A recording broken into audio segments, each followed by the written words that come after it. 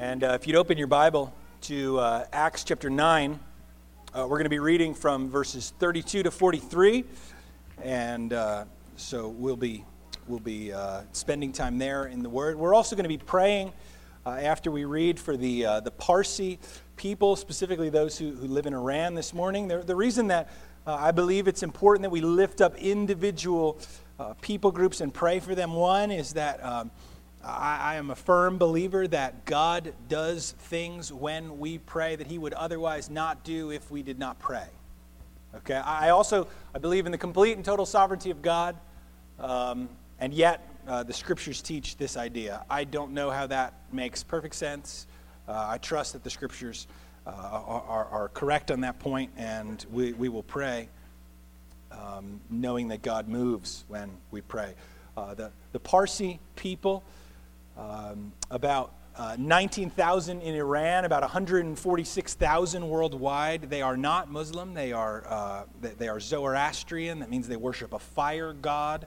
And the gospel that they believe, which is no gospel at all, is that if they believe good truth and speak good words and live good lives, they will be rewarded. We understand that as a works-based gospel and believe that that is death because it's life apart from Jesus. They are in need of the gospel, and so we'll pray for them this morning. We're going to read Acts 9, starting in verse 32, and then we will pray and turn to the explanation of God's word. Verse 32 says, "Now as Peter went here and there among them all, he came down also to the saints who lived at Lydda. There he found a man named Aeneas, bedridden for 8 years, who was paralyzed. And Peter said to him, 'Aeneas, Jesus Christ heals you. Rise and make your bed.' And immediately he rose, and all the residents of Lydda and Sharon saw him, and they turned to the Lord. Now there was in Joppa a disciple named Tabitha, which translated means Dorcas. She was full of good works and acts of charity. In those days she became ill and died, and when they had washed her, they laid her in an upper room. Since Lydda was near Joppa, the disciples, hearing that Peter was there, sent 2 men to him, urging him, 'Please come to us without delay.' So Peter rose and went with them. And when he arrived, they took him to the upper room. All the widows stood beside him, weeping and showing the tunics and other garments that Dorcas made while she was with them. But Peter put them all outside and knelt down and prayed. And turning to the body, he said, 'Tabitha, arise.' And she opened her eyes, and when she saw Peter, she sat up. And he gave her his hand and raised her up. Then calling all the saints and widows, he presented her alive. And it became known throughout all Joppa, and many believed in the Lord. And he stayed in Joppa for many days with one Simon, a tanner."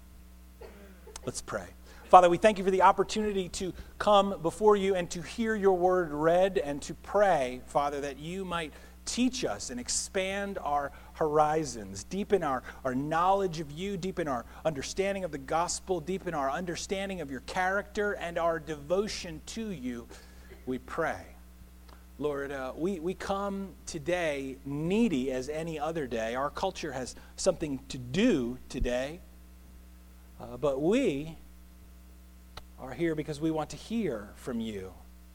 And so we just pray that as we take this time and we set it aside to focus on the words that are in your book, that you would use it to transform us. As we believe it, as we trust in it and obey it, as Peter says, we receive by faith the salvation of our souls. May we be devoted to persevering in faith, that you might continue to work in us and transform us. We thank you for Jesus, the foundation, the author, the finisher, the perfecter of our faith. And we thank you for the word, which is our guide and our anchor in the world. Lord, we lift up the Parsi people. We pray that this group, Lord, 19,000 in Iran, 146,000 throughout the world. Father, we pray that even now you would be moving hearts to go and reach them. It will be hard. It will be risky. It will take learning a language and leaving home. But you, Lord, we believe, are worth it. We believe that the gift that you give in Christ, Lord Jesus, we believe your sacrifice on our behalf is worth it. And so, Father, we pray that those who know and love you and who are devoted to you would be moved in their heart to take this message. Prepare the field beforehand, Lord, so that when the messengers arrive, the gospel is received. We pray that they would grow in grace and knowledge of you. Father, bless this time in your word, we pray. In Jesus' name, amen. You will be confronted today as you watch the Super Bowl with 1,000 reminders that you are not at peace. That something is wrong, that you don't have sufficient insurance coverage on your house, that your car stinks and you need a new one, that your spouse, be he male or be she female, is not attractive enough, good enough, does not have the right appliances. All of these things will be thrust at you as you watch and absorb the commercials in the Super Bowl. And you will then be offered solutions to these problems. If you sit down and consume an entire bag of cheese curls or eat these particular tacos or drink this soft drink or alcoholic substance or invest your money here with these people, you will be happy and at peace. But if you have ever eaten those tacos, and in the volume which they sell them and suggest that you eat them, you know that at the end of that experience there is misery, right? You know this. You know that what's being offered is false and is temporary and does not leave lasting peace. One of the reasons that I think that Luke recorded these two episodes, which I will confess, I view them as kind of on the doorstep of big things happening in Acts chapter 10, and I was content to just say, we read those passages. Let me say two things. Somebody got healed. Somebody got raised. Moving on. I confess, I thought, let's just move on. But I think that Luke put these words here for a purpose, and so we ought to focus on them.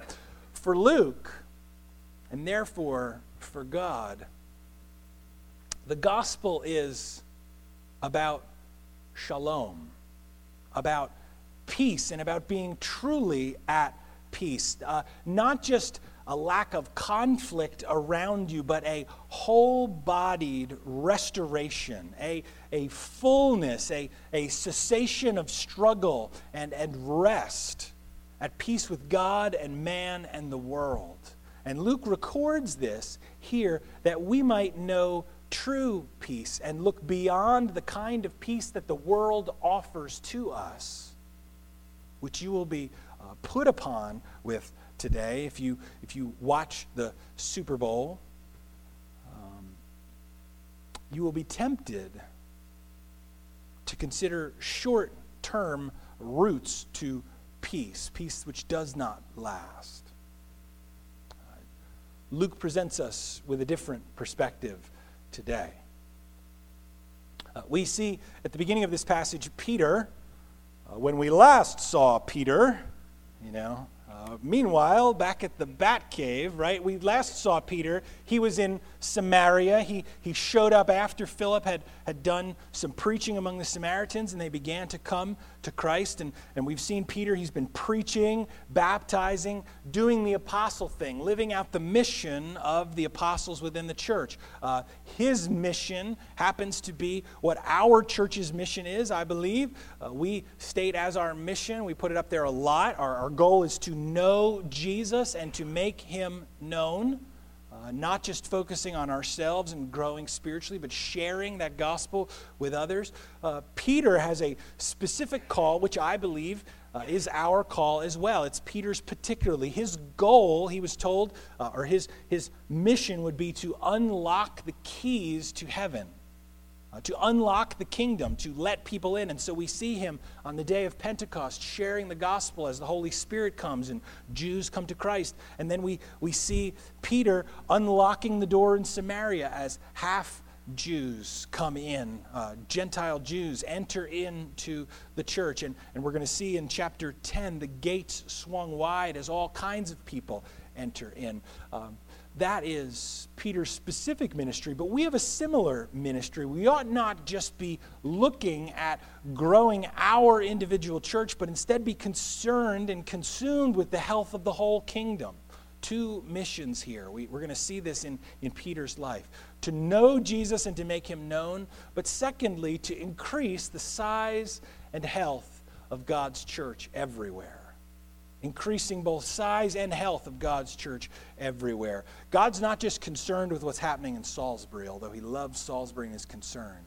He cares about what's happening on Delmarva, and in Maryland, and in the United States, and throughout the whole world.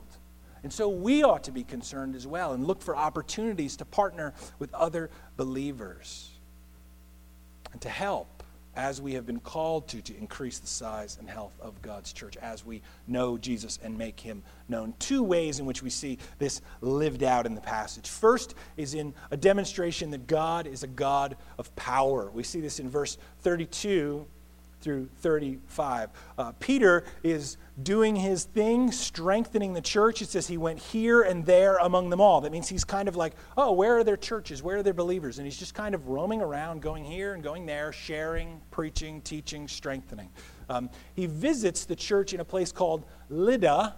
Okay, if you're looking at a map, and here is the ocean, and here is the Sea of Galilee, and here is the Dead Sea, and here's the Jordan River, right? And Jerusalem is here.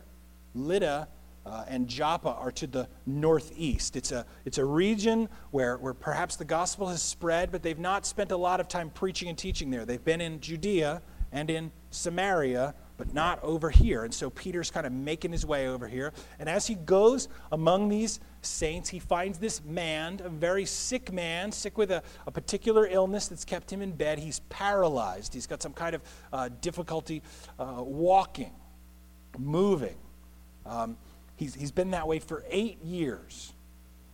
Peter comes to this man. I believe he was just a guy, not a believer, not a disciple. Notice in verse 36, when we come across a disciple, it's pointed out specifically that they're a disciple. This guy is just called a man, not a disciple, so he's not a believer. And as Peter encounters him, paralyzed, he says to him, Aeneas, Jesus Christ heals you. Rise and make your bed. Not Jesus Christ is going to heal you, but Jesus Christ, the way it's written in the Greek, gives the sense of Jesus in this moment heals you. Get up and make your bed. The scriptures say immediately he rose. Let me point out something about the scriptures. If we were writing this today, we'd be like,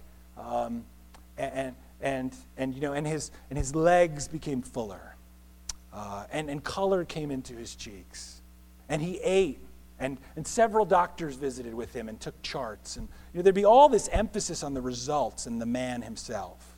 Maybe there'd be a biography attached to it. Now he's going to collect seashells and pursue a career in stenography, or phlebotomy or something. We'd have all this focus. The Bible is interesting in the fact that it is not obsessed with the miraculous. Miracles just kind of happen, and then the story moves on. Do you notice that? And immediately he rose. And then it says in verse 35, and everybody saw him and they turned to the Lord.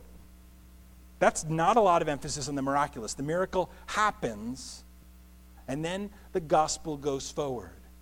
But that, in my mind, is the point. What Peter is concerned with, what his focus is not setting up camp and setting up some giant healing ministry. Instead, his focus is to glorify Jesus. With no authority focused on himself, he says, Jesus Christ heals you. He gives the glory to Jesus. He is the source of the power and the focus of the miracle, and he heals him through the power of Christ. This is interesting. If you look at John chapter 5, verse 8, you'll see Jesus finding a man. He's been laying at the side of a pool for 38 years, waiting for healing to occur. And Jesus walks up to him and says, "Do you want to get well?" The guy makes a couple of excuses, like, "I can't get into the water fast enough." And Jesus says, "Well, just get up, take your bed, walk." And it says, at once the man was healed.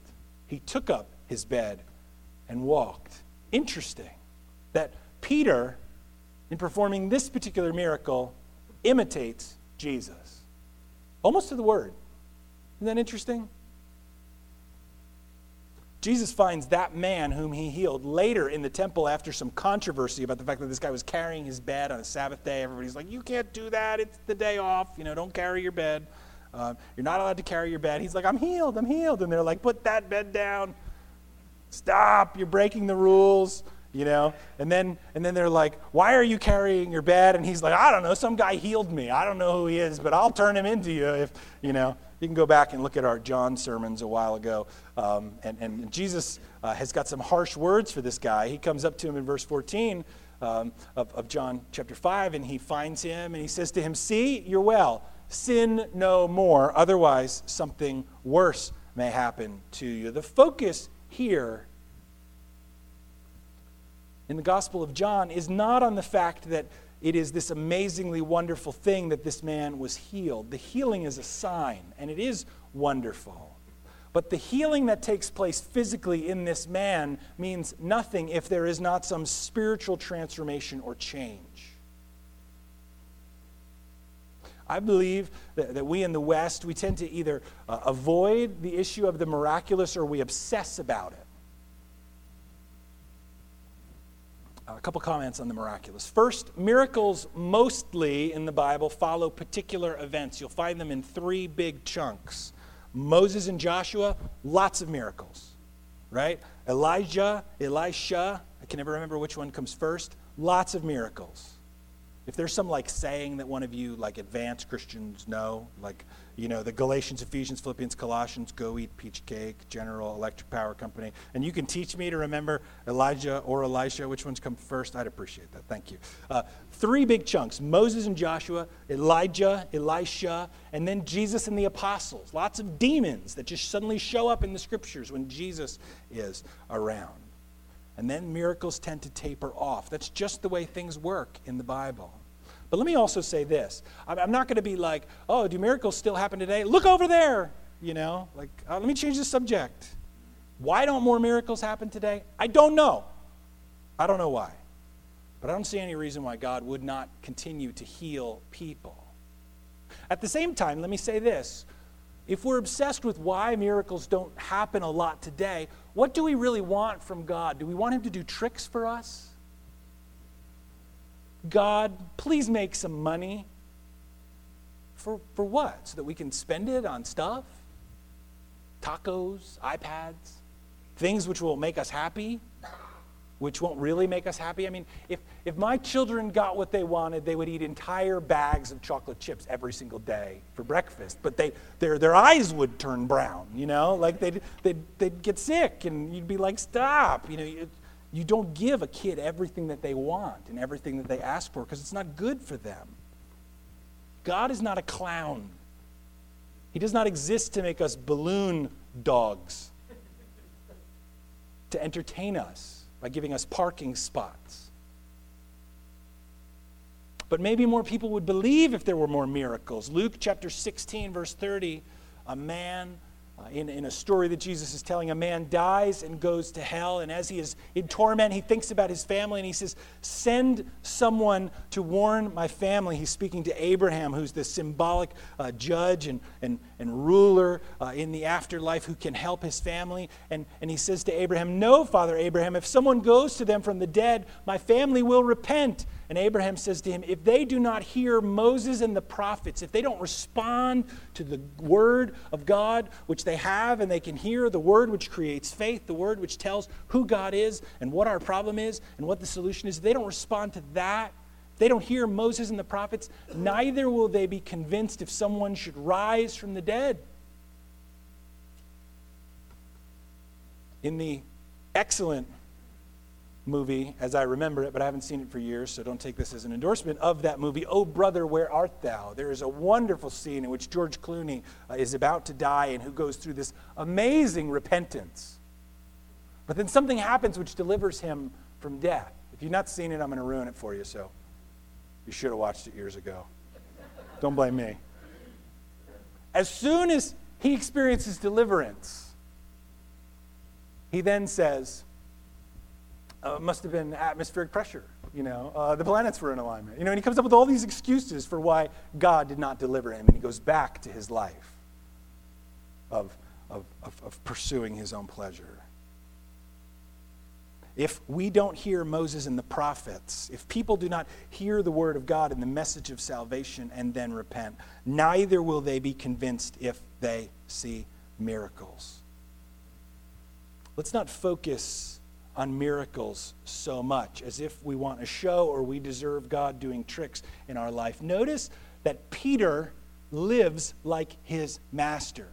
Peter is doing Jesus stuff, and he's been doing lots of Jesus stuff like preaching and teaching and persevering and enduring and resisting when people persecute him and acting right in difficult situations and doing the hard task of pastoring and leading the church and disciplining sinners within that church. The easy part for most of us is using power. That's easy.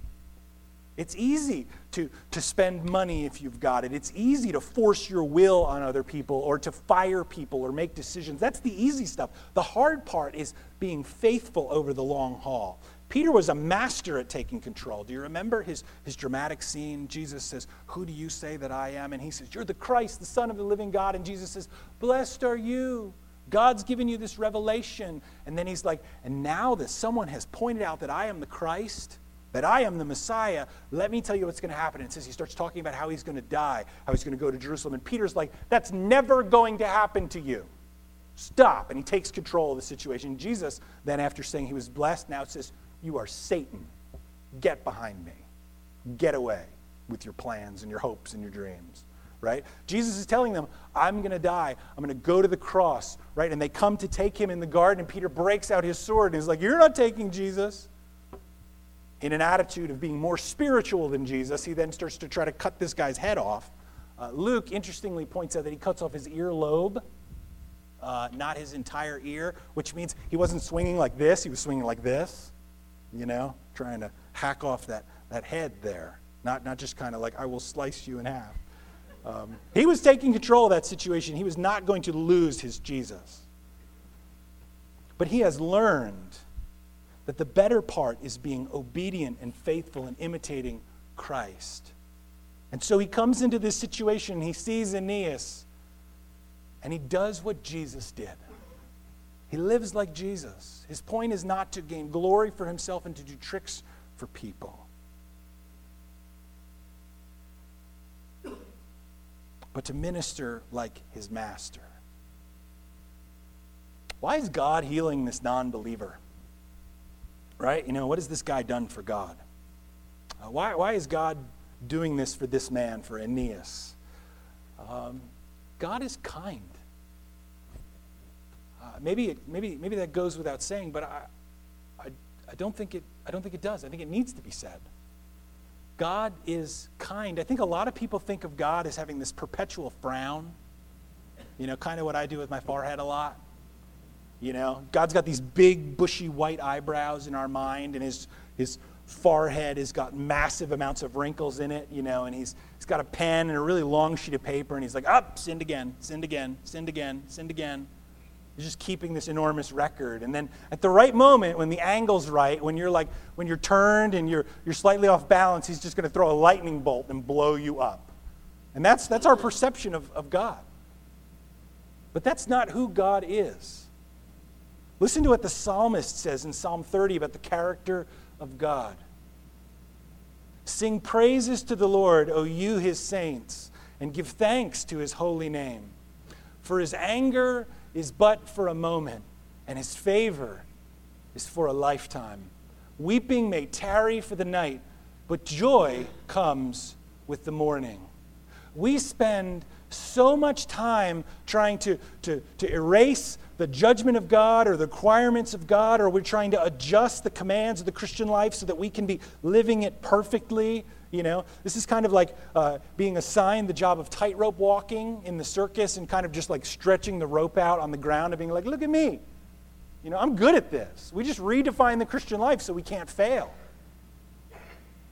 Or we erase the commands of God and we're like, oh, this is okay and that's okay and everything's good, no problems, no stress, all love, love, love and happiness all the time because we fear the judgment of God. But if we would just look at this God who judges in righteousness and who pronounces that all of us apart from Christ are lost, we would see that if we just acknowledge it and we say, woe is me, I am undone, I am a sinner, I am in great need of righteousness because I have none of my own, we would find Jesus standing right there to save us. And it's better than redefining life. It's better than rearranging everything and making it our own way. Don't you get tired of doing this in your mind? I do this. I forget the gospel and I reinvent it. I'm like, here's how I'm serving God and here's where my points are and it's like, forget that. Jesus is good and kind, and if you will repent and leave your sins at the foot of the cross, he will give you his righteousness. That's good. Peter understands the purpose of miracles. Miracles are like saran wrap versus tinfoil in the fridge if they're done right? We wrap things in saran wrap. Tinfoil is forbidden on bowls and containers in our fridge. For the simple reason that you can't tell what's in there, right? What is that? Is it rice? Is it macaroni? Is it beans? You got to open it up and you're like, oh yeah, look at that. That's old, When you use something that's transparent, you can see through it. You're like, beans, I don't want beans. Meat, I want meat. Give me the meat, right? That's why you use transparent containers. Miracles are not the end goal. We're supposed to see through them to the merciful, kind God and see the gospel and not be stopped up by the event. We're not to chase miracles. The result of this is that the gospel spreads through the city of Lydda and through the region of Sharon, and bedridden Aeneas is now in the church walking around at peace with God and at peace in the world. Second, we see the God of comfort. I got more notes on this, but I gotta move, so I don't know what's going to happen over the next couple minutes. There is a woman in the city of, what city is she from? In Joppa, and she's from the city named Joppa, and this is a woman who lives a good and godly life. She places a proper emphasis on charity.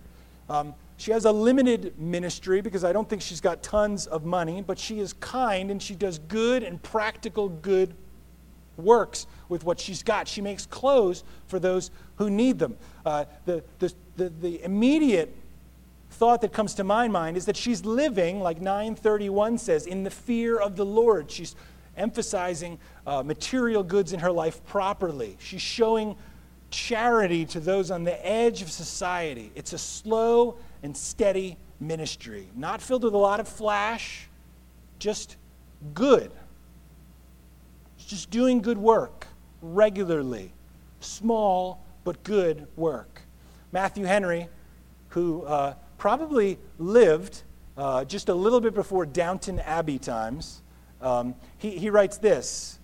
He says that she is a woman who is always doing good as a tree full of fruit. She was full of good works, it says. Then he says, many are full of good words who are empty and barren in good works. This is a faithful woman. Being faithful in ministry. Well, the scripture says that she dies. They find out that Peter's near, and after they wash her and prepare her and lay her in the upper room, they send for Peter, please come without delay. We don't want to lose her. Can you come and please do something? He arrives. They take him to the upper room. I've always had this image of this story. It says all the widows stood beside him, weeping and showing tunics and other garments that she had made while she was with them. I always imagine them like holding blue jeans and t-shirts and stuff, like, look at these clothes, look, she made them. But then it occurs to me, studying this passage, that they were probably wearing the clothes, right? This is probably what they wore each and every day, and they're saying, like, as person after person comes and is telling the story of who this woman is, they're saying, look, she made me this, she made me that, I'm wearing this, because she put it on me. Now, for my fellow Downton Abbey fans, hear this quote in the voice of Carson the butler, and think of Footman. Think of this. This is Matthew Henry again. He says, "It is more honorable to clothe the company of decrepit widows." Love that. It is more honorable to clothe the company of decrepit widows with necessary clothing than to clothe the company of lazy footmen with expensive uniforms, who perhaps behind their backs will curse those who clothe them. For goodness is true greatness, and will pass better in the account shortly. What does that mean? Here is a woman who is ministering to and attending to those, not those above her in society's stature who can benefit her somehow, but finding the bottom rung of society and helping those people who cannot pay her back. In Luke 14, verse 12, Jesus tells a man who invited him to a dinner party, when you give a dinner or a banquet, do not invite your friends or your brothers or your relatives or rich neighbors, lest they invite you in return and you be repaid. But when you give a feast, when you're seeking to bless people, invite the poor, the crippled, the lame, the blind, and you will be blessed because they cannot repay you. You will be repaid at the resurrection of the just.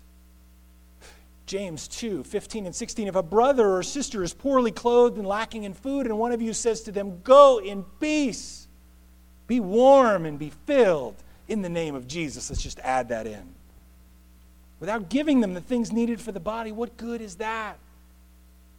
Here is a woman who does good to those who truly need it, not just doing good to those who can benefit her. And so when she dies, she leaves a vacuum. And people don't know what they'll do without her. Now, her name is Tabitha, which means Dorcas. Every single time I read this, I smirk and smile because I think she is ineptly named. Whoever named her Dorcas, it's just like, man, you cursed this little girl. She probably got made fun of in grade school. People took her lunch from her and threw her books and stuff, Dorcas. But here's the thing. She is ineptly named because to be a dork,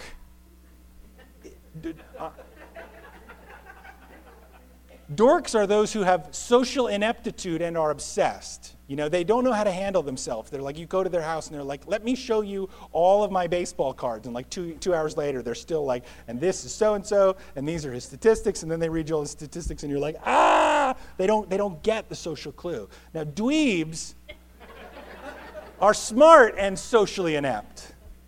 Nerds are in the center of the chart, and they, on the Venn diagram, they are intelligent, socially inept, and obsessed. These are people who have processes and charts. They're just like, they're kind of lost. But if you are on the proper side of the chart, the proper place, you have intelligence and ability. You know what needs to be done, and you are obsessed with doing it. All Christians should be like this. This is the geek category. We should be obsessed with Jesus and obsessed with doing right, with doing the good works which God has prepared beforehand for us, and being filled up with God's goodness and graciousness toward us. We are then devoted to good works, enough to leave a massive gap when we die. I think she should be named Geekus, not Dorcas, poor lady. Anyway, sorry, that was just an aside. Moving on. Coming into this place, I think Peter was probably moved with tender affection for this woman, perhaps who he'd never known, and he realizes the desperate situation of these widows and the fact that the church would be impoverished for lack of her. He had been there when Martha said to Jesus, Lord, if you'd been here, my brother would not have died. But even now, I know whatever you ask from God, God will give you. Jesus replied back to Martha, your brother will rise again. And Martha's like, yeah, I know that. He'll rise again in the resurrection on the last day. Jesus cuts her off and says, I am the resurrection and the life. Whoever believes in me, though he die, yet shall he live. And everyone who lives and believes in me shall never die. And then he asks the pointed question, do you believe this? Do you believe it? Brothers and sisters, death is sweet for the believer. Death is sweet because here's what happens. Once we are switched on by God, once our life begins, we are internal in one direction. We have a fixed starting point, but there is no ending point for us. We can either live forever eternally with God, or we can live forever in a condition which cannot be called life, which is dying forever, separated from all of the blessings of God in hell. Separated from him. We want nothing to do with him and his lordship. He'll have nothing to do with us in eternity. Death for the believer means that we move from this life to the next life, and there is nothing that touches us that can be called death. Just a little bit of suffering. Temporary light, Paul says, which cannot be compared to the weight of what will be given to us in glory. Death for the believer is promotion. Each and every one of us needs to understand, and maybe I experience this more because I attend funerals or I bury people as part of my job, but it occurs to me that many people do not face the reality of the fact that they are going to die, especially if they keep drinking all that soda and eating all that football food all the time. Those people in those commercials who are chowing down on all those hot wings and stuff, they will go first. But sooner or later, it will be you. And many times this hits Christians and they're like, how did this happen? And it's like, haven't you read the first couple chapters of your Bible that this happens to all of us? It happens to all of us. Why doesn't God do something? He is doing something. He is. I'm probably going to take 10 more minutes, all right? I got two things to say. Let me say this. I was taking a class called Progress of Redemption. That's what I'm teaching in Sunday school. And I was taking it by video and working through the class, and at any point during this class, you could fill out a form called Request to Interact with Professor, right? And then you'd make an appointment and go and meet this guy. And I was on campus, but I was trying to make up some credits at a lesser cost, and so I was watching the videos, and I never met my professor, Dr. Jack Lehman. But early on, he said on the videos, if you have any questions, just ask me. And so I made a little Word document. I started typing up all my questions. I thought I'm going to get them all in one afternoon, when I meet up with him. And he said during this class, he said, because I understand the storyline of Scripture, and those of you who are in class, in that Progress Redemption class, you get it. You're like, yes, this is what God is doing. Anyway, I'm not going to go there, what God is doing. You know it. He said, I can explain any single story in the Bible in terms of God's global purpose. And I was like, yeah, right. Ha. And so I started making this list of all the stories that I wanted him to explain. Big, long list. And I brought it, and I was like, I am armed and ready. And I sit down, and we're talking. I said, you said you can explain any story, right? And he says, yeah. And I said, and you can connect it to the global purpose of God. Yeah. I know I'm a punk kid at this point. I'm still a punk kid, but I'm older and graying. But I read him 2 Kings chapter 6, verse 4. The prophet goes with the sons of the prophets. They come to the Jordan River and they start cutting down trees. But as one was felling a log, his axe head fell into the water, and he cried out, "Alas, my master, it was borrowed." Then the man of God said, "Where did it fall?" When he showed him the place, he cut off a stick and threw it in there and made the iron float. A miracle. And he said, "Take it up." So he reached out his hand and took it. And that's the story. And I say to my professor, okay, connect that to God's global purpose. And this is his answer. And he pulled me up short, and I didn't ask any more questions. He said, God cares about the little things. God cares about the little things. You know, churches are famous, and Christians are famous for wanting bigger churches, more people, more money, bigger buildings, more, miracles, power. But what we do is we draw in folks. And do we really see them as individual people with needs and cares and desires and dreams and hopes and hurts? Do we see them as means to an end, and the end being bigger, better? Or is our focus, as more and more come in, that those individuals would meet Jesus and grow deep in him? Think about the Jesus who lived, who cared. He tells a parable about a little woman who lost a coin. You know, he's not telling a story about some huge banker running some business. He's like, imagine a woman loses a coin.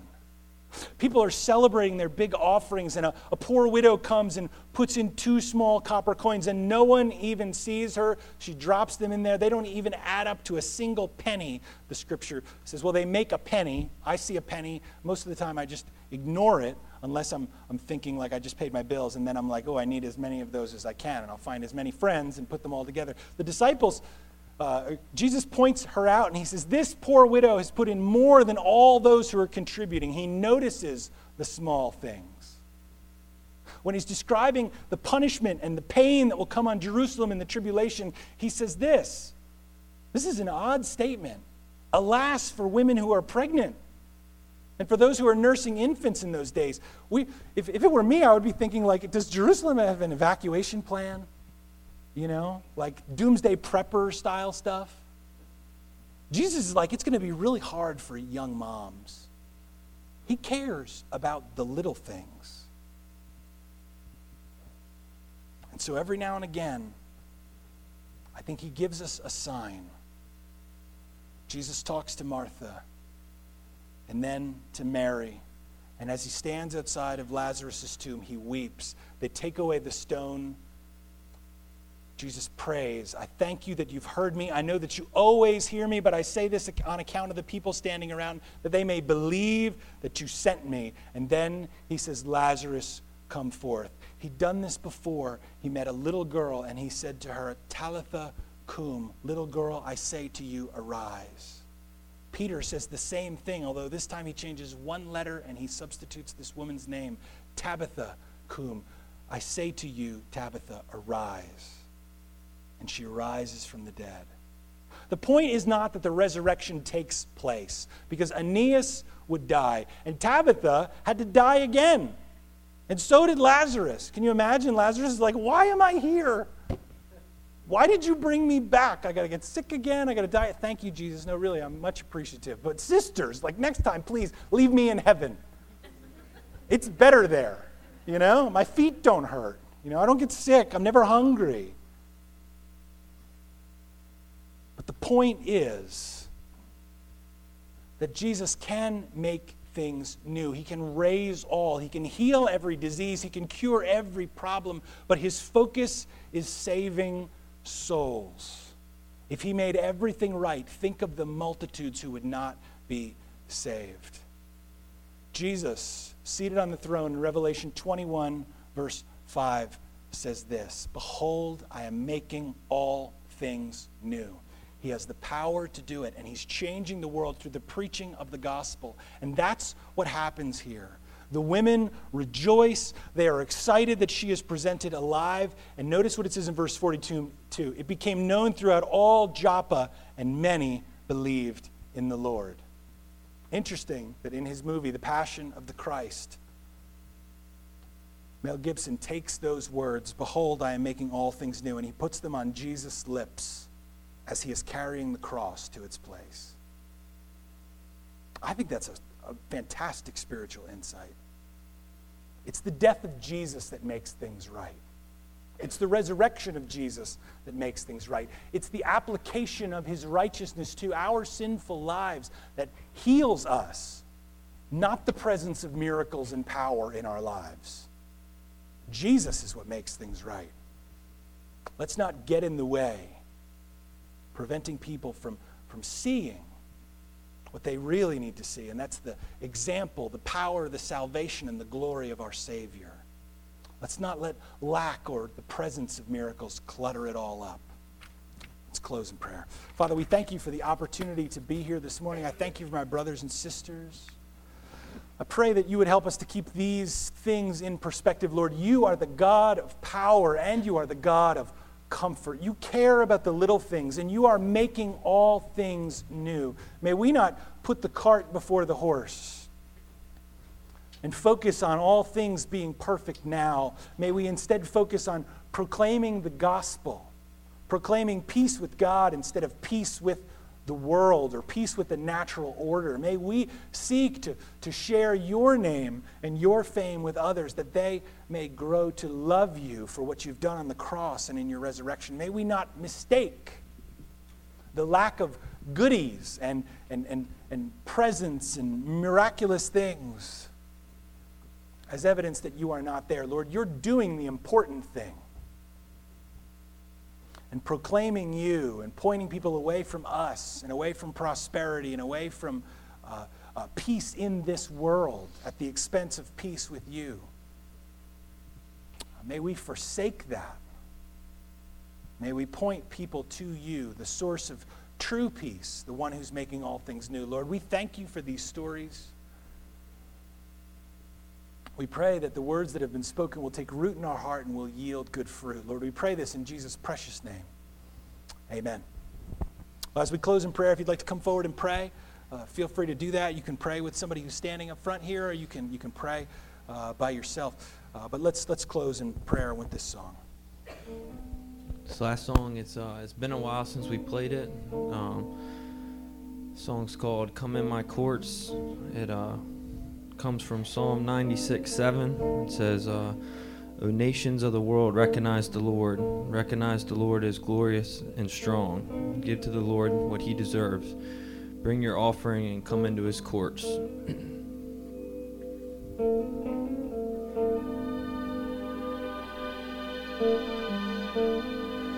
Welcome in. The way is open.